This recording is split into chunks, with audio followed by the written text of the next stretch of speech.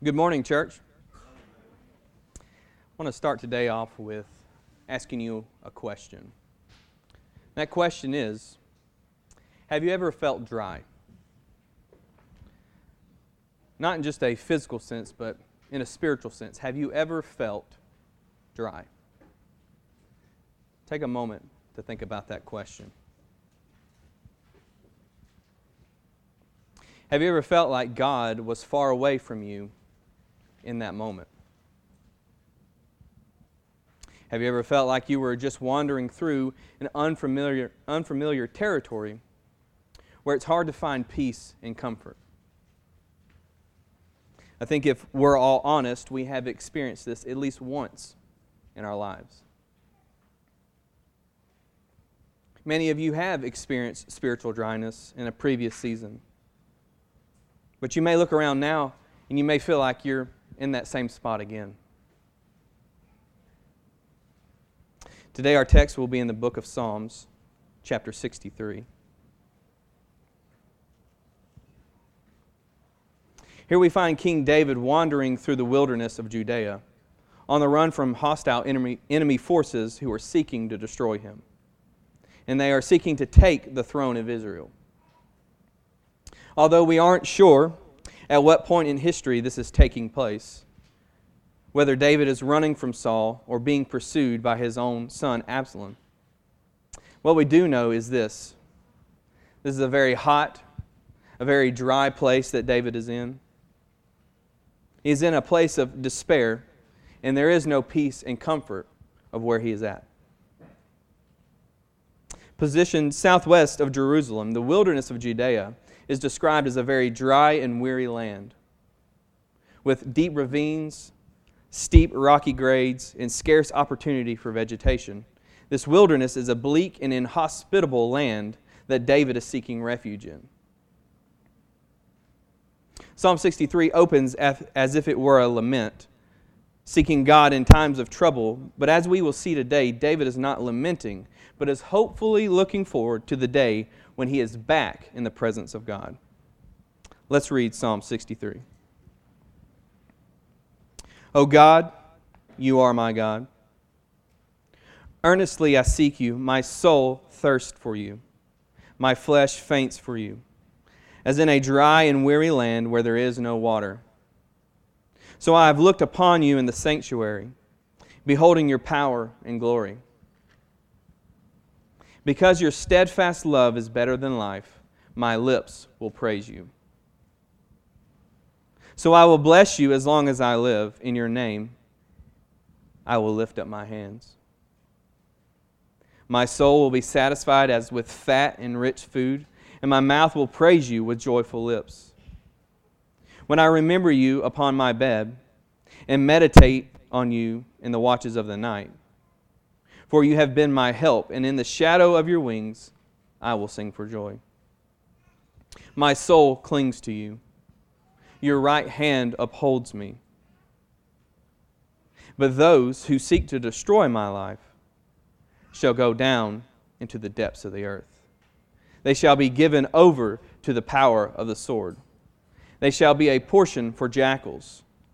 But the king shall rejoice in God. All who swear by him shall exult, for the mouths of liars will be stopped. So today we will see three expressions of David's heart while he was in the wilderness. Number one is the king's longing. Number two, the king's satisfaction. Number three, the king's vindication. Looking at number one, the king's longing, looking at verses 1 through 3. David finds himself in a bad place, a very dry and desolate desert where there is hardly any shade and no apparent source of water. It would be natural for David to be in despair and to fear for his life in these moments. It would seem obvious for him to be concerned with food and water, shelter, normal things that we as humans would be concerned with. But as we read, David makes no request of God at all, but opens up with the first line saying, God, you are my God, and earnestly I seek you. My soul thirsts for you. My flesh faints for you as in a dry and weary land where there is no water. Here David offers a deep expression of his need for God. There's no doubt that David's circumstances would cause great distress. But David is not as concerned with his environment as he is with the fact that in this moment he is far from God. Yes, the desert is a landscape that is hard to contend with and can be deadly. Yet to David, this dry and weary land was nothing compared to the dryness that he feels in his soul. He was desperate to quench his soul with the presence of God. He longs to be back in the sanctuary in corporate worship with God's people in Jerusalem. He wants to sing. He wants to dance. He wants to raise his hands in heartfelt worship. But here in this desert, in this dry land, he feels so far away from God. But David then makes this statement. So I have looked upon you in the sanctuary, beholding your power and glory. Now it's obvious at this moment that David can't actually see the sanctuary from where he's at in the wilderness. So what does David mean? David is recalling past times of being in the temple and worshiping God and raising his hands and praising with the people of Israel. But this is not just a simple reminiscing of good times. No, here David is beholding the glory of God. And he uses the word behold, which means to observe something or someone that is truly impressive or indescribable. Something that makes you say, wow, what is that? That is amazing. For David, it is God's past love. It is all the goodness that God has already shown to him, His faithfulness. It's God's faithfulness that causes this expression of wonder and amazement in David's heart. And here we can see already something starting to build up in David. He was feeling isolated, and he is desperate to be near God. But now he is recalling the past faithfulness of God, looking at all the times that God has already been good to him. And this causes him to look with hope to the future goodness of God. David is expressing his faith in God's continued faithfulness. And when David recalls God's goodness, he begins to praise. Verse 3, because your steadfast love is better than life, my lips will praise you. David now begins to describe God's love as steadfast, meaning he sees God's love as a firm and unwavering love with no variation. And the word steadfast is used to describe God's love many times in Scripture. Psalms 106:1 says, praise the Lord. Oh, give thanks to the Lord, for He is good. For His steadfast love endures forever. God's love will endure forever. There is no end. There is no limit to this love. And David is looking upon that, and that is causing him to praise. And from here we see a huge change in David's mood. David has gone from desperation to joyfully praising and singing about the unwavering love of God. Here David is also recalling the covenant that God has made with him back in 2 Samuel 7 verse 15, which says, but my steadfast love will not depart from him. God binds himself via covenant to love David. But not just a love towards David, but also a love towards his chosen people, Israel. And God cannot and He will not go against His own word. God is bound to love us, love David. And this gives David great confidence in God's love and great confidence in His faithfulness to that covenant, which again leads David to praise God. So here we see a process in David's thoughts. First, we see his desire or his longing to be near God in the temple. David would rather be restored to the presence of God than find food or water.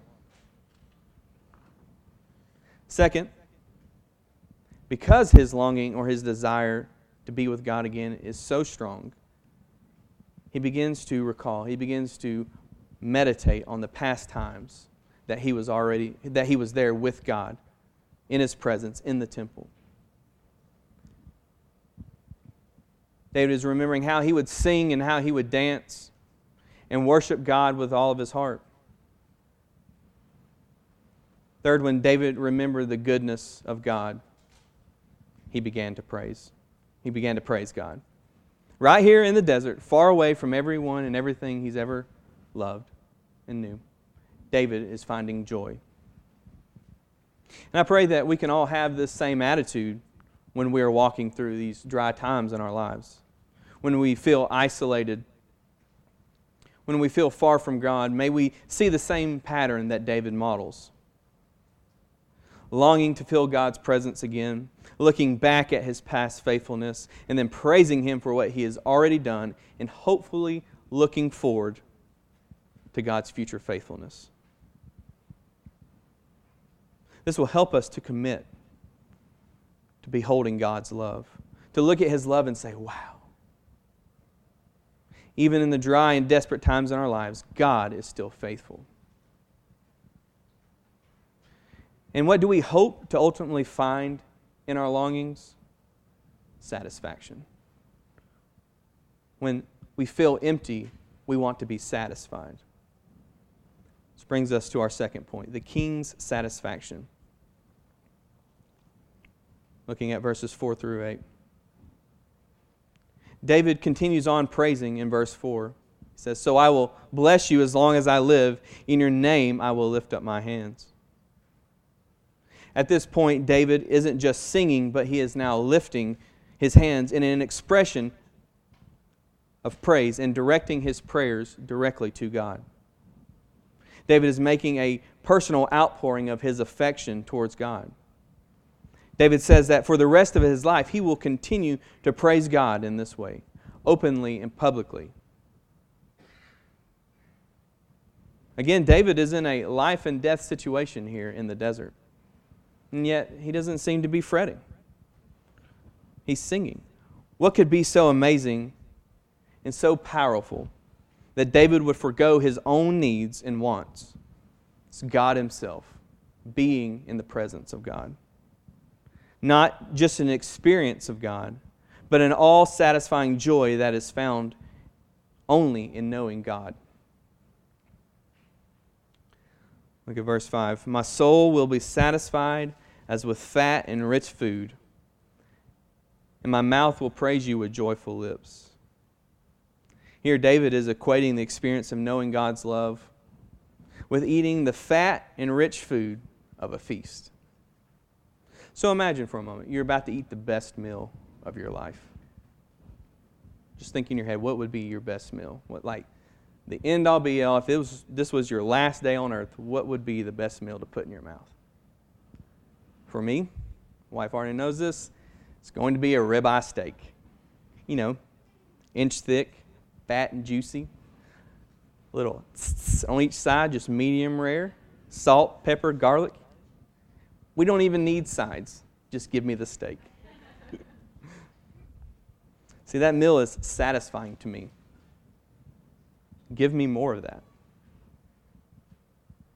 Yet here David says that God's love is more satisfying than even that meal. Even the best meal that you can put in your mouth. God's love, being in God's presence, is more satisfying than that. David goes on to reiterate this point of satisfaction in verse 6. "When I remember you upon my bed and meditate upon you in the watches of the night." Here we see a vulnerability of David while in his bed. See, this is a very dangerous time for him. He has enemies looking and seeking to destroy him. It would be very hard to actually feel enough peace and comfort to get restful sleep in a situation like this. And David feels that here in these sleepless nights. Yet even when he is distraught and sleep has escaped him, David continues to focus his mind David continues to focus his mind on God and not on his circumstances. Even in the watches of the night, the early hours of the morning, when his camp is most vulnerable to attack, David is meditating on God's love. Again, we see David prioritize the satisfaction of being with God, of experiencing God's love over sleep, over comfort, over security, over food, over water. Why? What would make David feel this way? Verse 7. For you have been my help, and in the shadow of your wings I will sing for joy. Here David uses the imagery of a bird to convey the level of protection that God had over David. When baby chicks feel threatened, they often run to their mother for protection. And she will protect her young by spreading her wings out over her chicks, keeping them close to her, shielding them from the outside. This is the level of security that David feels with God. It's not that danger will not come, and it's not that he is not threatened in this moment, but his confidence is in the protection that being with God provides. David recognizes that God was with him in the past and is still with him, and this brings David great joy and great confidence in who God is. David continues the idea of security in verse 8. My soul clings to you, and your right hand upholds me. So David uses the word cling here, which means a tight bonding. Imagine two objects that are fused or glued together. You could not rip those objects apart. And this is the image that David is conveying here, that nothing can separate him from the love of God. David has confidence that nothing can separate him from God, and it is God's hand that is upholding that bond. It's not David's effort. It's God.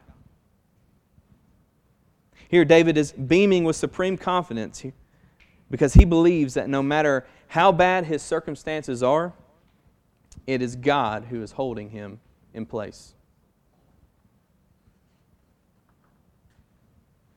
Now, it's not easy or natural for us as humans to feel this way, especially towards hard circumstances. Many times when not in ideal situations, we tend to complain, we tend to despair. See, just last week, we had a storm blowing through our side of town. And it was a pretty violent storm, so bad that it caused the power to go out for several hours. And when you have 3 kids, this becomes a problem real quick. Usually, the youngest one starts screaming, and he continues to scream until the power comes back on. And while I'm trying to calm him down, I'm being bombarded by our 2 oldest with these questions here. Why does Netflix not work? Will the toilet flush if there's no power? Dad, when will the power come back on? And it never fails the expression of, we're bored. I can tell you in that moment, there's not much praising and singing of the goodness of God coming from the Whitfield residents. But it is in these moments where our hearts are exposed. Like, why couldn't we see the goodness of God in those moments? Even though the power is out, our home is still intact. We have our lives. And on average, the power won't be out for more than a few hours. So why do we complain? And what makes David praise God in these circumstances? The answer is found in where we find our satisfaction. David did not look for satisfaction in his immediate circumstances, but he found satisfaction in looking to God and trusting in Him to sustain him in the desert.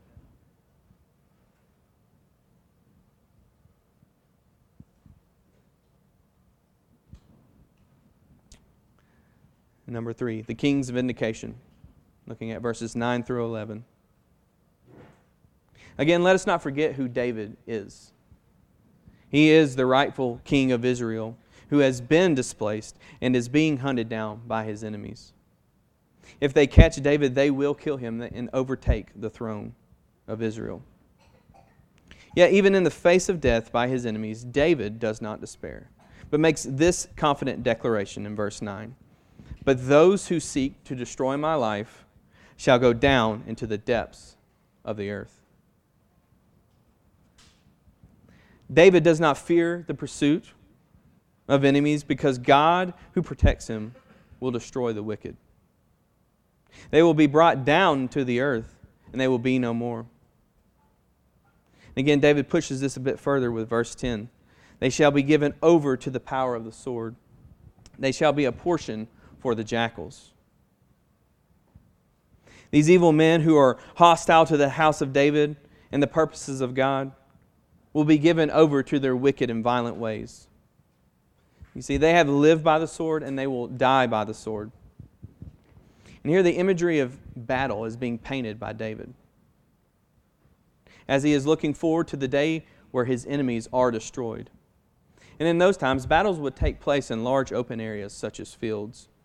And at the end of the battle, it was common practice for the victor to leave the bodies of their dead lying in the field as trophies of their victory.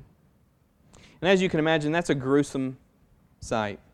But even worse than that is what would happen to the bodies in the days to come.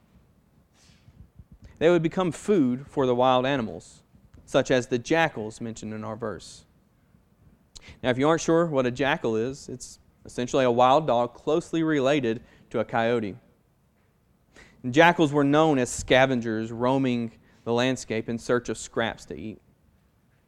They were considered unclean animals because of their habits and were commonly used as a symbol of desolation. Here, David is equating them to the desolation of the wicked. That God will enact His righteous judgment and destroy the wicked. And then they will be left to the jackals. They have no legacy. They have no continuation. They are food for the jackals. This is what happens to the enemies of David. Verse 11. But the king shall rejoice in God. All who swear by Him shall exult, for the mouths of liars shall be stopped. Again, David is continuing his confident assertion that God will surely protect him from his enemies. But now King David is rejoicing in the destruction of his enemies as well. David is not just praising God for His love and faithfulness. He is praising God for justice in destroying those who had rebelled against David's kingship. And so let's pause and look at this from a historical perspective. Referring back to the covenant in 2 Samuel 7, God makes a covenant with David and promises that a king from the lineage of David will forever sit on the throne of Israel. This is significant because it establishes the fulfillment of a promised Messiah who will come from the lineage of David. This is why David is rejoicing. He remembers this promise that God made. David knows that God will restore him to the throne once again. And this must happen so that the Messiah, the promised one, can come. So in confidence, David rejoices. And then he encourages the rest of Israel to place their confidence in David's kingship because of God's promises. Again, he says, all who swear by Him shall exult. To swear by someone is to pledge your allegiance or your loyalty to that person or to that entity. David is calling to the people of Israel to pledge their loyalty to his kingship, because if they do, they will be triumphant over their enemies. David knows in this situation that either he dies and the wicked win, or David wins and the wicked are destroyed. All who support and follow David will be victorious because of God's faithfulness. But then David serves a warning for those who do not swear their loyalties to him. It says, for the mouths of liars shall be stopped. And so there were two groups of Israelites in this psalm. Those who followed David and placed their trust in God, and those who rebelled against both. David implies that those who rebel are liars. They want to claim victory over David, but ultimately their desire is to thwart the purposes of God. But David says that their mouths will be shut or stopped through God's righteous judgment. And see, David felt full assurance that God would vindicate him and restore him to the throne once again. Even though at this point, David was in the desert, far from where he longed to be. And when we zoom back out and we look at the whole picture of what David had experienced at this point, the truth revealed is this, that our greatest joy is found in God, even in the wilderness. Yeah, it's truly amazing that David was able to keep his faith even in the driest and the most desolate times in his life. But if we just simply seek to take David's experience and try to apply it to our life, I think we'll miss the point of this psalm. See, it would be burdensome for us to try to imitate David because we're not God's chosen king of Israel. We also know that David wasn't the perfect one. And eventually David does die, and he's buried. He goes in the ground just like the rest of us will. But in David's desire, in David's delight, in his joy, and in his assurance, we see a foreshadowing revealed. David is pointing the way to a greater desire, a greater delight, a greater joy, and an even greater assurance that is found in Christ.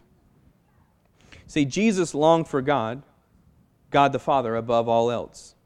Every moment of his life, he longed for fellowship with the Father, spending every moment he could in prayer to the Father. He, too, felt the pain of living in a desert world, the dryness. He felt the thirst for the living God.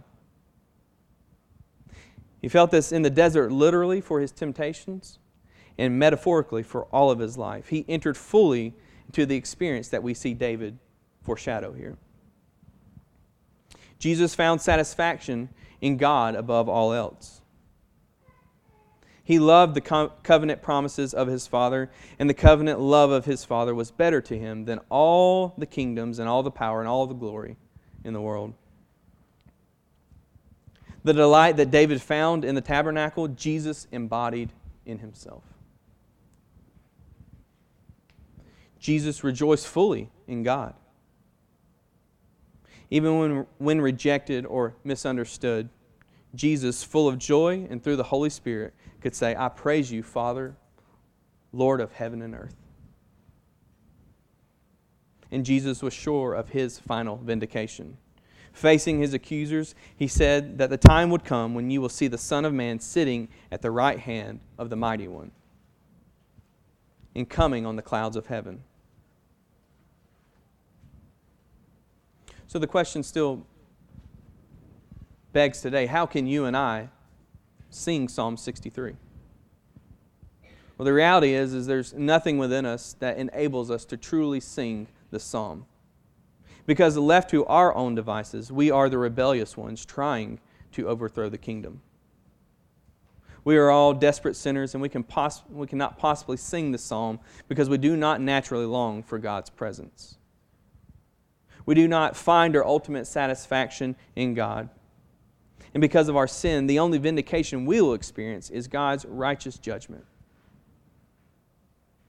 We need someone else to sing the psalm for us. And this is exactly what Christ did. He sang it for us, and as a result of his desire, of his delight, and of his joy, and his assurance, we too can find our greatest joy in God, even as we walk through the wilderness of this life. And so here are some applications for when we feel spiritually dry. What should we do when we feel spiritually dry? We start by looking back on the past faithfulness of God. Looking back on the past faithfulness of God in your life. And know that He is still near to you.